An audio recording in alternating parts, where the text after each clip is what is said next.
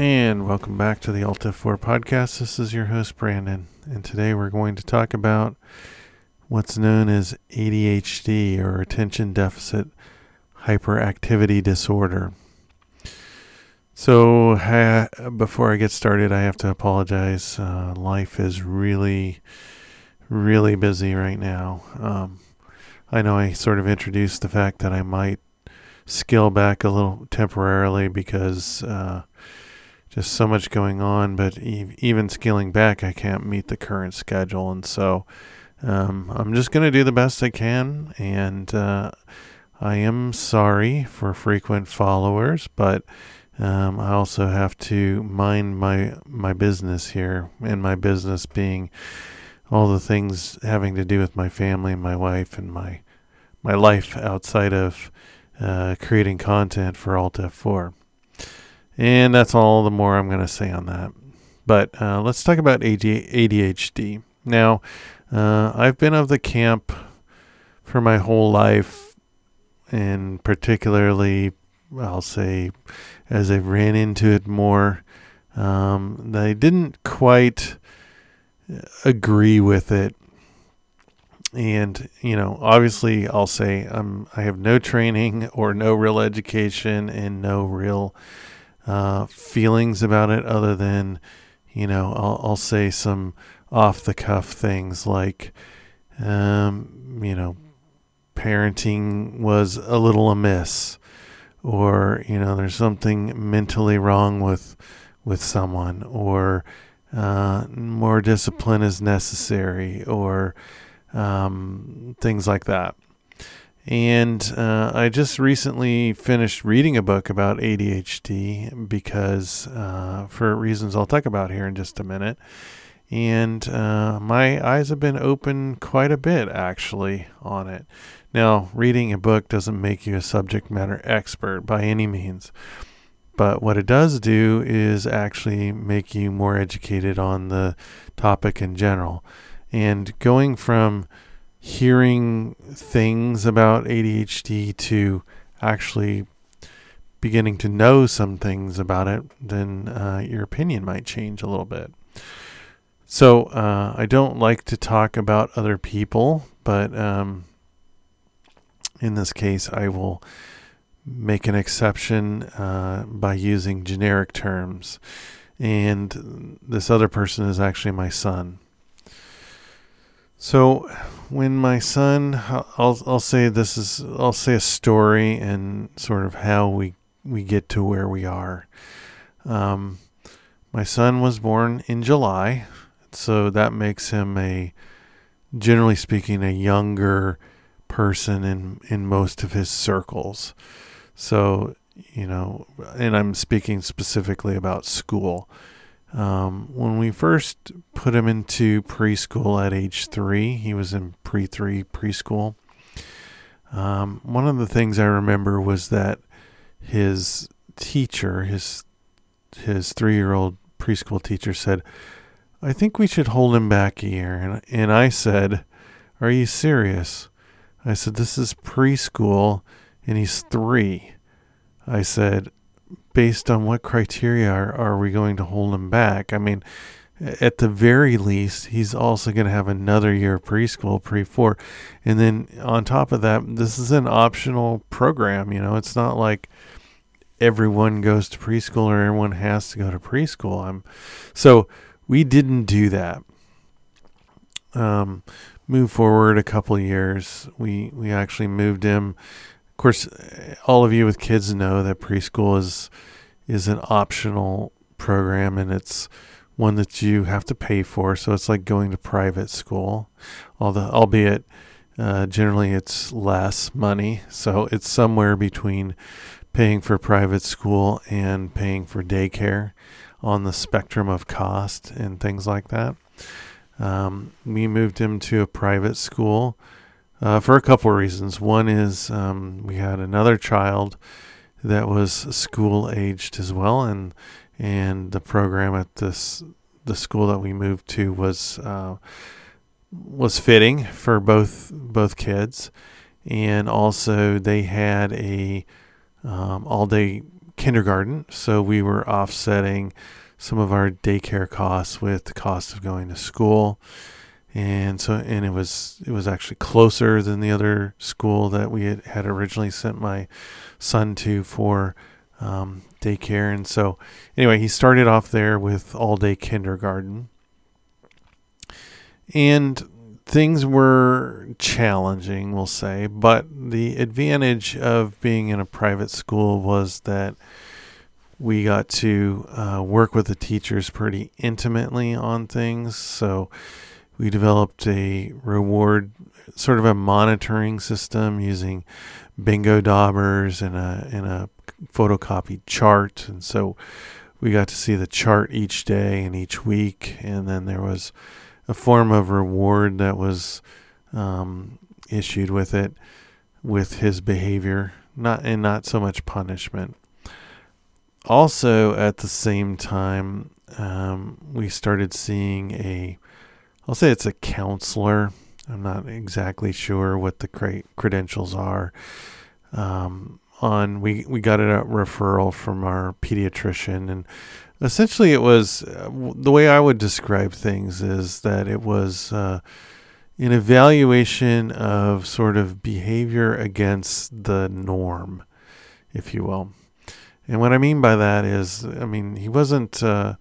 My son wasn't a disciplinary problem per se, but he had challenges following the normal rules of the classroom. So, of course, going to private school, this was a Christian-based school, and they would have chapel on Wednesday mornings.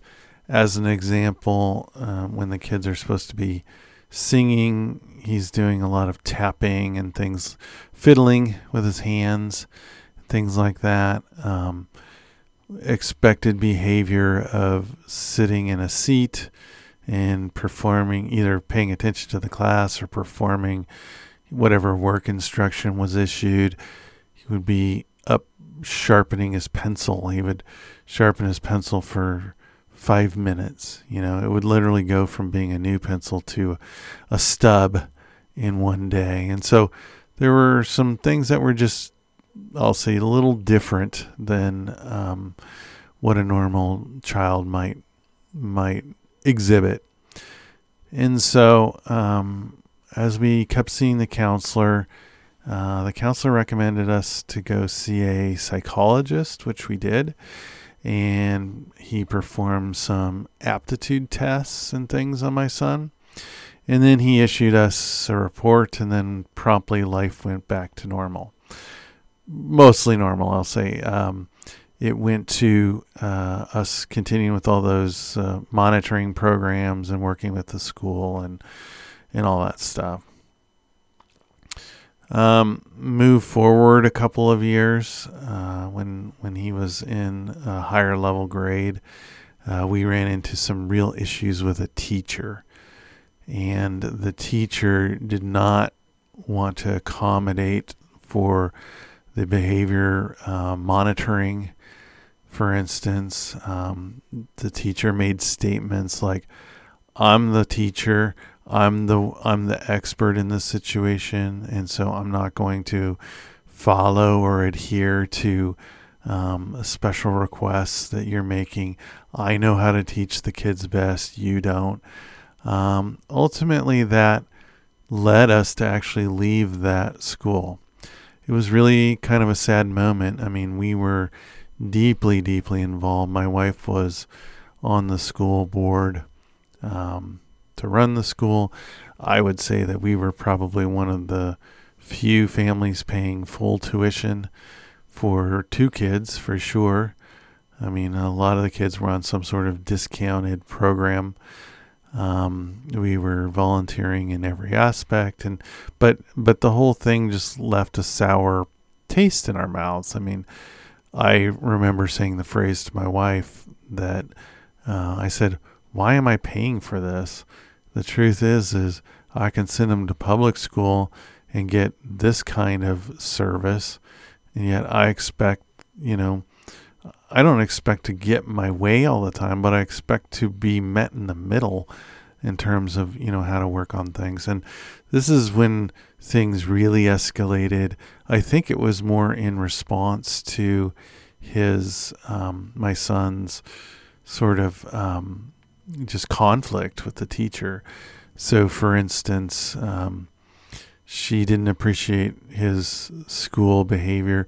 Previous years, teachers had let him have some fidget items now and then, when and where appropriate. That was a no-no in this class. Supposedly, he did something behaviorally that caused her to move his desk against the wall, facing the wall. And we didn't even know this until he came home from school one day and he said, Mom, I think that I'm being forgotten about. We're like, what do you mean?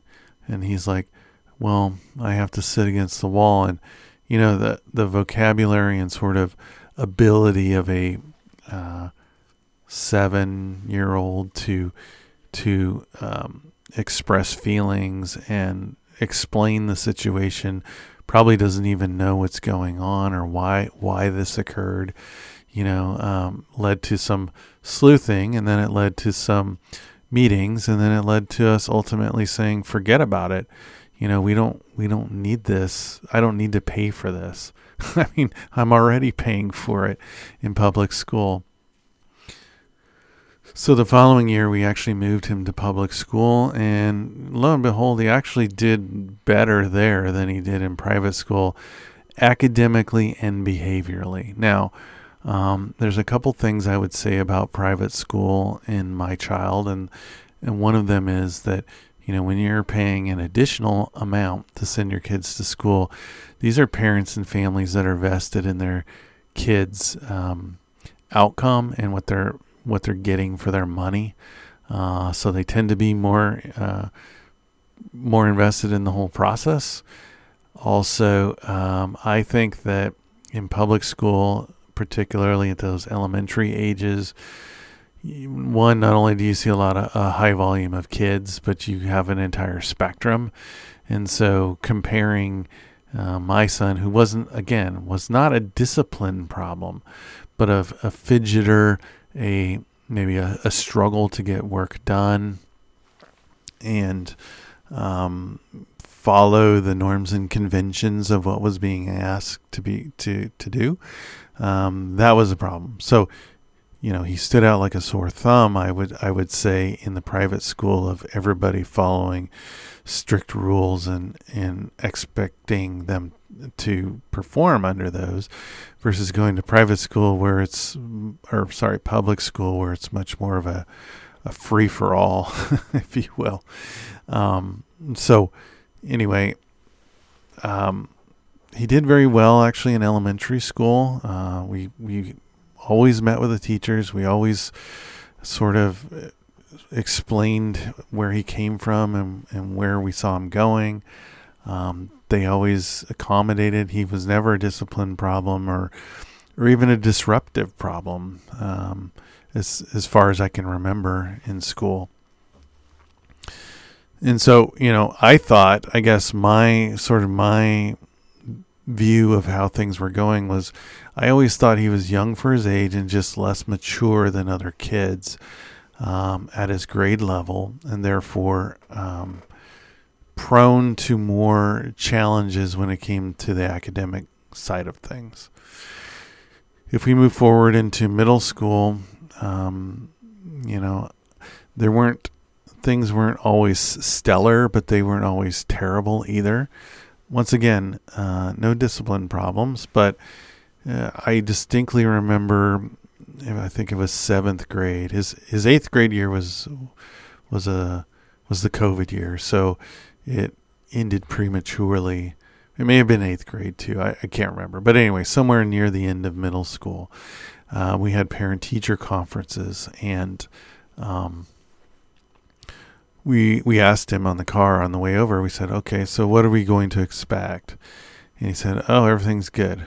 And then we sit down, and the way they perform these parent-teacher conferences is that they have a folder of their work and their grades and comments and things from teachers, and the kids themselves go through that folder and go through their grades and comment on the comments if necessary or what have you. So we sit down and he pulls out his folder and we start looking at his grades, and it's C, D, incomplete, C, B, or something like that. I don't remember the exact contents of them, but it's not important. The point was, in his mind, he was doing well, but when we looked at him, we're like, what? How can D and incomplete and all these things, how can that be doing well? And, we began to see this disconnect between what he thought was normal, reality, expected, whatever, and I think what other people did. That led to a huge blowout between my wife and myself and my son. And it wasn't that we didn't know that he could do better. It was that, that we were expecting more based on our conversation in the car on the way to the parent-teacher conference. So let's fast forward again here into high school, and the first, I think if I remember correctly, the first semester he sort of floundered some more, and then we really got after him. In high school, at least in this age now, there's technology associated with each student. So the truth is we have an app on our phone that we can look up. We can see what assignments are turned in, what the grades on those are, what his current grade is as a result of that, what assignments are missing, so on and so forth. Well, after the first semester of poor performance, we really got on him, and then all of a sudden his grades turned around, and he was a straight A student for I think his second semester of being a freshman, his entire year of being a sophomore. And then we backed off again. We said, okay, well, it seems like you might have life skills under control. Actually, meanwhile, while that was happening academically, about the COVID time frame, we also transitioned. Because I wasn't working, I was taking him to his appointments with his counselor, and I don't get to sit through the whole session or see what exactly happens, and so I was evaluating how this was working. It was very typical for the counselor to say, hey, let me talk with you for a few minutes, and then we'll bring in your son for a few minutes, and then the session would be over. So I would explain, this, that, and the other, and then she would listen and take notes, and then that was it. And then he would go in, and then that was it. And then essentially, my observation was nothing was changing. So we were going, probably once a month to this counseling session, but I never got any, and I don't know if this is standard or not, but I never got any reports from it. I never really got any, hey, he's saying this, consider, doing X, Y, Z, or anything like that. And so I started getting suspicious. I started talking to my wife, and I said, I don't think this is really doing much good. I mean, we look at his academic performance, and we see the same problems that we've had basically throughout his school career. We go to counseling. I don't get anything out of it. I don't think he's getting anything out of it. I think we need to consider, seeing somebody else. And so, actually, we did some looking around. I credit my wife for that. Actually, she was the one that did it. And we found another, actually more closer counselor. Well, let me finish this, I guess. We found another closer counselor, And this counselor works at in an alternative school here in the county. It's basically a school where kids that, I'll say troubled kids, go. Kids that have been kicked out of regular school, they're bussed over there, and they go to school all day and then they're bussed home. So it's a more intensive system with, I would say, probably better trained teachers that are psychologists, psychiatrists that can administer pharmaceuticals and cope with behavioral issues and things like that in a better fashion. So we met pretty intensively, I'd say every 2 weeks or so, starting off, and therefore, we stopped seeing the counselor that we started seeing in grade school and started seeing this new counselor at a high school age. Now, I like him a lot. I think he spends a lot of time with teens, and so therefore he knows how to relate to them pretty well. In fact, while waiting for my son to finish up his sessions, oftentimes there's other kids that come in for sessions with him. And as a comment, I've talked to some other kids, and they would say, "Hey, you waiting for so-and-so?" And I'd say, "Yeah." And he'd say, "Yeah, me too." He said, he's one of the reasons I keep coming here is because, he's really helped me a lot. And so I guess what I'm saying is, from the patients, clients, whatever, they really have high admiration for him. And I like him a lot too. But once again, we don't get much in the way of feedback or anything from him. So maybe this is my ignorance, and I've brought it up many, many times, and I don't get a satisfactory answer to that. It's like, what am I supposed to be getting out of this?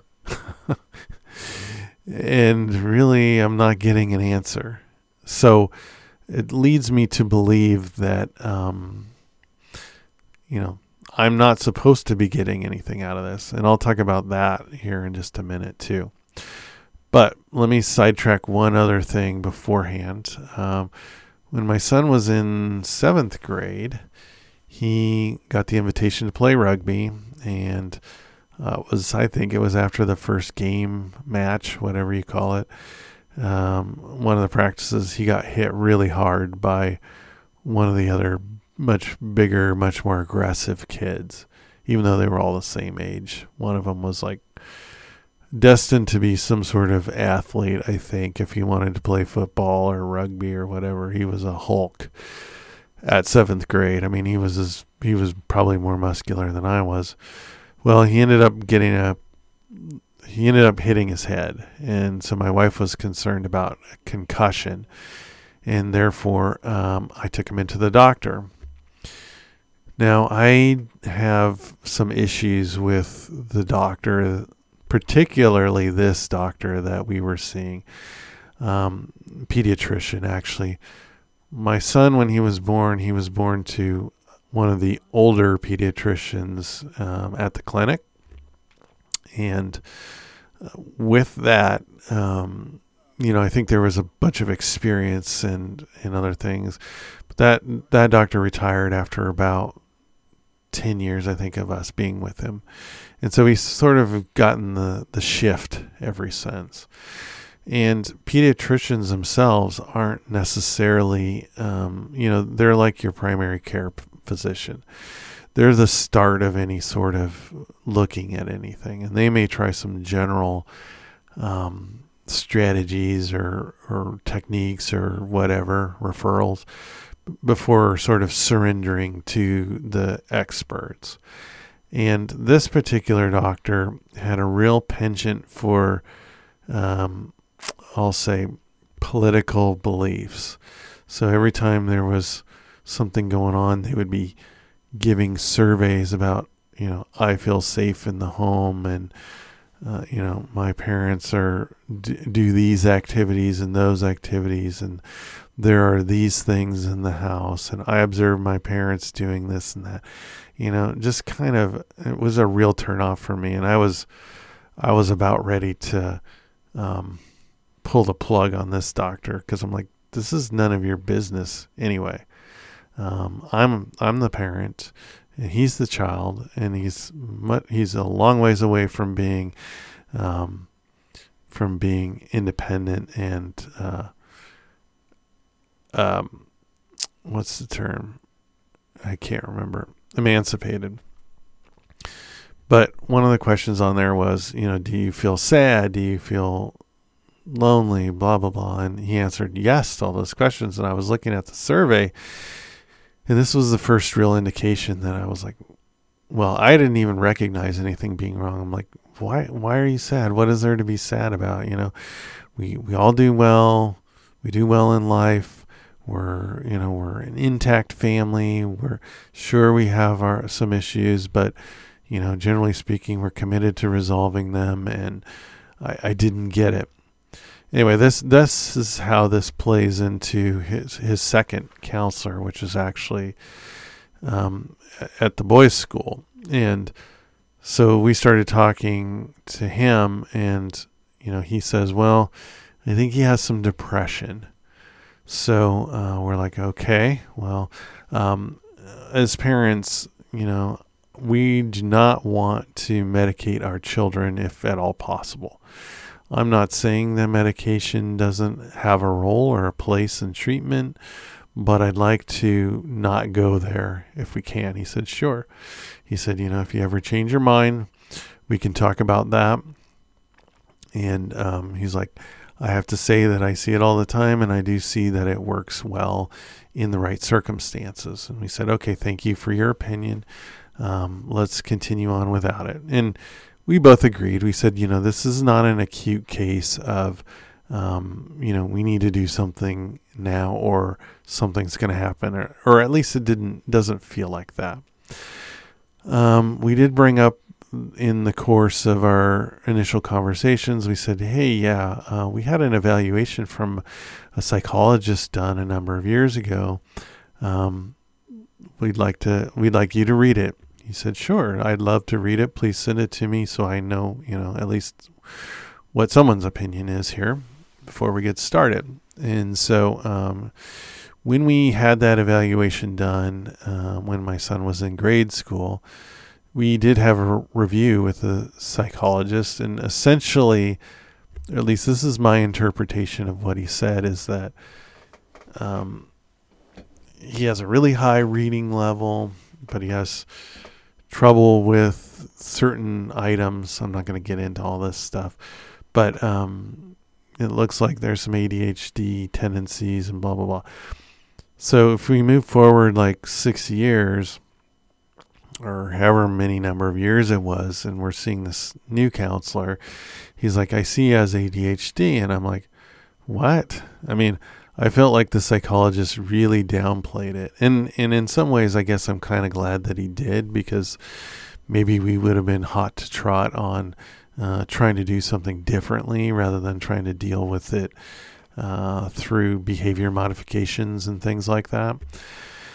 And I was shocked. I was like, he has ADHD. What? How come I don't know this? And he's like, well, it's written right here. And so I read it, and it's like, sure enough. And I do remember when we had that review years ago, I think he just said it in passing, and then we just moved on to other things. But he kept saying, the psychologist kept saying, he's really bright. He builds this with Legos. He does this. He does that. He reads it in 11th grade level, and so on and so forth. So anyway, so now we have two factors, right? We have what's going on in the head with doctors, with his indication that he's sad and depressed. Then we have I'll say it's a diagnosis at this point of ADHD. And so where we're at now is, I'm not going to give away all of his secrets because it's not fair or appropriate, and it's not germane to this. But where we are now is we're starting to see these behaviors of really escalating. I'm starting to see behaviors really escalating and struggling to sort of understand the why and where of where it's coming from, and so on and so forth. So he's always been a kid that will do things when commanded. Maybe not always on the first time, but I look at it like, well, what kid is? I mean, what kid's going to clean their room after you tell them the first time? Some of them, sure, but most of them, probably not. So I didn't see any real issue there. This year, particularly, that I've been working at home and he's been driving to school, which is different than in previous years where he's been biking to school. He has a real high rate of tardiness. I think he exceeded over 20 tardies this year. So getting to school on time. And you would think it would go the other way, given that I don't think he was hardly tardy at all last year. But again, we're starting to change our phases in parenting, and this is what I keep telling him is that, you're only some time from being an independent adult. At that time, you will make your own decisions and you will have your own consequences. So no, I am not going to wake you up every morning like I've been doing for the past X number of years to make sure that you're going to school on time. I said, you are old enough to be able to wake up to an alarm clock, make it out the door, and get to school on time, especially because school starts at the same time 4 days a week, and it starts an hour and a half later on a fifth day. But to have, there's 180 days of instruction, and to have over 20 tardies in a semester is really not excusable in my mind. That's just one manifestation of behavior, but he is literally late to everything. For instance, having different doctor's appointments and things and reminding him before school, hey, don't forget, you need to come straight home because we have to be at the doctor at such and such time. And the only way we'll make it in time is if you come straight home. And he has missed numerous appointments because it's essentially in one ear and out the other. And so this kind of behavior is actually getting it. Not only is it increasing because of we are expecting more with an older, more mature child that has some means and resources. Like, hey, you can drive yourself to the doctor's appointment, especially because they're starting to get to the point where I think once you reach the age of 14, it's they're excluding parents in some cases in the conversation with the doctor. So it's optional to have a parent there. But ultimately what I'm trying to say is that, he's late to school. He's missing doctor's appointments. He's missing other engagements altogether. And it's all because he has kind of a single, this is my view anyway, that he has a single one-track mind on whatever the soup of the day is that day. He'd rather hang out with his friends, and then because he's doing that, he has no concept of what the consequences thereof are. So, hold on, let me pause here for a second. There are other behaviors where, for instance, I'll call him down to dinner and I'll say, hey, dinner's on the table, let's go. Now, dinner time is pretty important to me, and I would really like us to spend it as a family if at all possible. It's difficult during school time to do that with different activity commitments, but I also feel like it's something that we should make an effort to do because it's the one time of day that we can all spend time connecting about either things that are happening in the next week, the next day, how the day went. It's a time that we can connect all together in one event, if you will. And he'll say, yes, I'll be there. And then 20 minutes later, he'll still not be there. or all of a sudden he'll start taking a shower. And so there's this, I guess, sort of behavior of defiance, if you will, by one agreeing to do something and then actually not doing it. So we're starting to put the pressure on now, right? It's like there are some real life skills that I would say he's having some issues with at this point. And we're running out of time to get stuff done, to be honest. It's not like we can't continue to work and things, but once he becomes an adult, he very likely could make his own, he can make his own decisions, and then all of that is out of our control. So we started going back to looking at the facts and things, and my wife said, you need to me, learn more about ADHD. And I'm like, okay, I'll do that. My wife has, I would say, a much greater intelligence, emotional intelligence component than I do. So while maybe I'll become better educated in ADHD and all of its factors and everything, she's, I would say, more intuitive when it comes to dealing with the issues and things like that. And so she was telling me to get educated because I still held the beliefs as like, I think that this behavior can change. And I'm not convinced that it won't, but I'll say that I was pretty ignorant about it. So I read this book about ADHD. And one of the myths that was dispelled for me was that, sort of an overdiagnosed condition. Now, it's true, like other medical conditions like lupus, where it's not easy to diagnose. There's no real markers in it.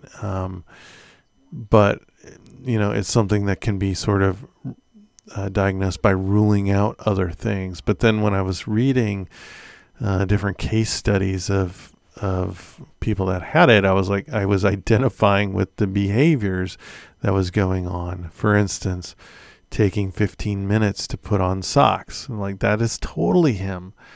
The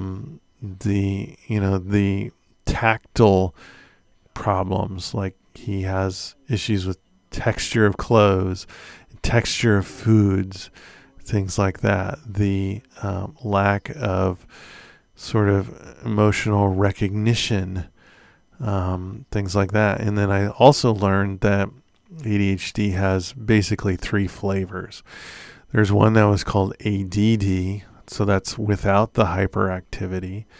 There's, I would say, the more common, which is the ADHD, that's with hyperactivity. And that's why he doesn't have a lot of behavioral outbursts, is that he doesn't really have the hyperactivity associated with it. And then there's a third type, which is escaping me because I didn't write any notes for this. Maybe it'll come to me before it's over.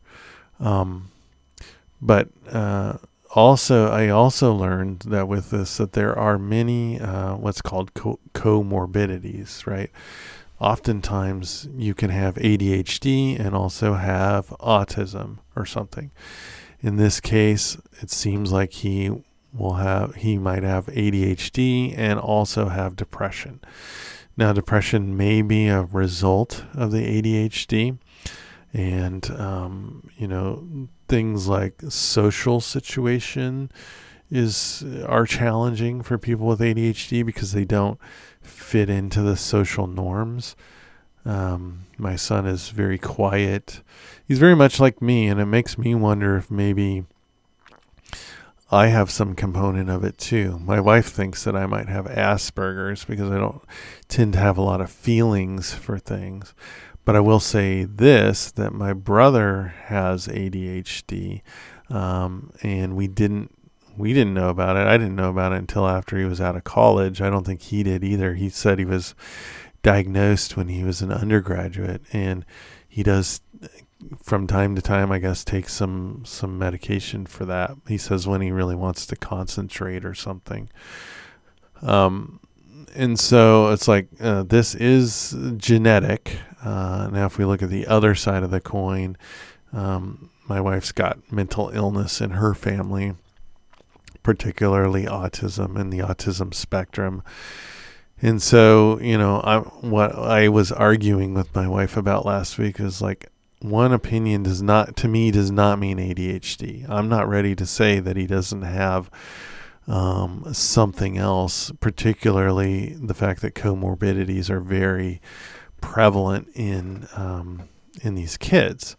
So until we see all the facts, I'm not ready to say that, but I will say that he certainly identifies with some of these characteristics that are there. It's just not all of them, and that's very common, I guess, for people that have ADHD. So that's a thing. The other thing that I learned was that the reason people have ADHD apparently is that their brain is smaller than normal, something like 5% normal. And because it's smaller, they don't have the same dopamine or chemical receptors. I think it was dopamine, but I could be wrong. They don't have the same chemical receptors, and therefore, when I say same quantity, and therefore, what happens is that they don't respond the same way, and so that's what manifests in all these behavioral issues. And so supposedly there's no, and this book was also probably about 30 years old too, so there may be updated information. I've got additional works that I'm planning on reading. As of that time, at least, there was nothing that really could scan the brain size, or maybe the scanners weren't good enough to do so, and say, yeah, your brain is smaller than normal. But the reason why medication works actually is because the medication then plugs those chemical receptors that are not getting plugged because of the size of the brain. And when I read that, I sort of changed my tune about the whole thing. I was like, this makes a lot of sense to me, actually. There were some statistics that the book was citing about how when kids get on medication, they actually, and they follow them, they actually reduce their amount of later in life drug use and things. And I think this is what's all going on here, is that kids end up getting depressed or developing other comorbidities because they don't function the same as well as other people, and then they turn to self-medication. But when they're on a prescribed medication plan, they don't feel that way, and therefore they're not as prone to actually pursuing that path and a real downfall, right? So that changed my tune actually right away. And like I said a few minutes ago, I'm not ready to actually say he has ADHD. One psychologist did, okay, and he exhibits the behavior of it, okay. So it's a strong leaning, but we're in the process of getting some more opinions on it. And so we've actually had him start going back to the first counselor that he was seeing, because when I took him into the pediatrician, and we're just not at the state where we've transitioned from pediatrician to normal doctor, even though we're probably at that threshold. We were talking about, she was the one that prescribed the initial ADHD medicine, and he was saying it's not really doing anything, and so I was just watching her body language, and she just didn't really know what to do with it, right? And so when we came back from the doctor's office, I said, we got to find a new doctor, because this one is out of her league.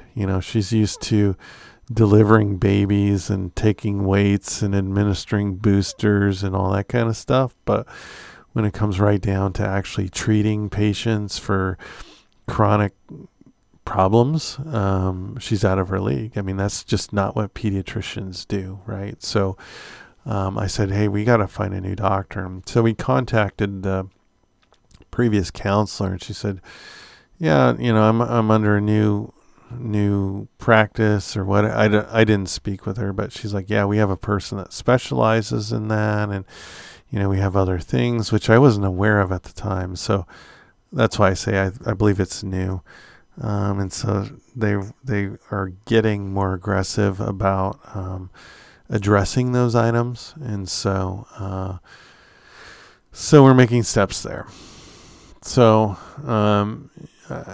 part of this, I was going to talk about this anyway, but I was also listening to another podcast this morning, and the host was talking about ADHD and how he thought that he had it, and I think he played a clip from Joe Rogan, who also said that he had it, and he was saying, don't medicate, I'm glad I wasn't medicated, and I wouldn't have been the person that I am if I would have been, and this is nonsense, and get your act together. And I'm like, well, I'm all for trying everything possible that you can. I think when you look at the science facts of it, right, the things about the brain size and the receptors, I'm not opposed to it as I was before, because there's a real reason for having it. And I think, it's a spectrum. And so therefore, is there a chance that my son will go off the rails? Yeah, I do believe there's a chance. Is there a chance that he'll be successful? Yes, I do believe, without medication. Yes, I do. I think that there's a long road in between those two things. And it's things like being able to show up to a job on time to keep it where the trouble is, right? And it's like, if you can't understand the significance of staying on a schedule for certain things, then you're going to have a long, tough road, and that's just not something that we want. I mean, I would rather him and us have the facts, and then him opt to not do that and learn life the hard way, if you will, than us take a hard stance on something, not investigate the facts, and never find out, what's in between here and there. So, I thank the Lord that, this is not by any means the worst case that could ever come up. It just means that it's something that we have to deal with in the course of life, and it's just what we have to do.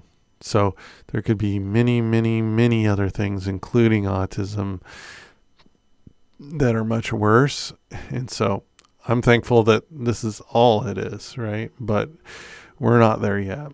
And so really what I want to conclude this podcast with today is that, if you're having issues, and that's the other thing too, is doctors are not the end all be all. And my wife and I argue about this from time to time, is that I'm a scientist. I've been trained in science. I will defer that they have more experience treating and more experience seeing them. But I also just watch body language, and when I see someone that doesn't look like they really know what they're doing, there's a good chance that they don't know in this case, and that what they're doing is potentially harmful or wrong or not the right solution. And so I would encourage you to, not only do you have to be an advocate for your child, but you also have to be an advocate against the system when the system doesn't work or is not providing the same service that you would hope. And I understand that. I understand that not every doctor can get the diagnosis right, miracle worker on the first shot. I'm not asking for perfection. I'm also, but I am asking for, when you're taking on this obligation, that you're committed to solving the problem. And I see this time and time again with not only with psychologists or, these people, but also primary care physicians, where they're just like, throw it to the patient. What do you want to do next? My wife's doctor does that. Now, she takes a very active role in a lot of things, but it's like, that's not really appropriate. I mean, if I'm giving you the title of subject matter expert, I would like you to say, I would like to be told, these are the three options. This is the one I'm leaning to. Which one, do you agree with me or not? Which one are we going to pick? So anyway, I don't want this to be a rant, but what I do want to say is, not only do you have to advocate for your child, but you also have to pay attention in the system and use common sense, because it's not that hard, right? I mean, doctors are doctors because they get some sort of undergraduate degree, and then they go into an advanced program. Yes, they learn more than the layman about certain subjects, but just like I could probably run project management circles around doctors, they could probably run, doctor-ish things around me. But we're all people. We all start from the same place, and we all end in the same place, if you know what I mean. So, hey, maybe more to come on ADHD. I'm going to research it some more, but I just wanted to talk a little bit about it and how I've changed my opinion over time. Hopefully I'll get back on a regular schedule here, and we will talk to you later. Wait, before I end, you can reach me at brandon@altf4.co, and remember to end your programming and do things that matter.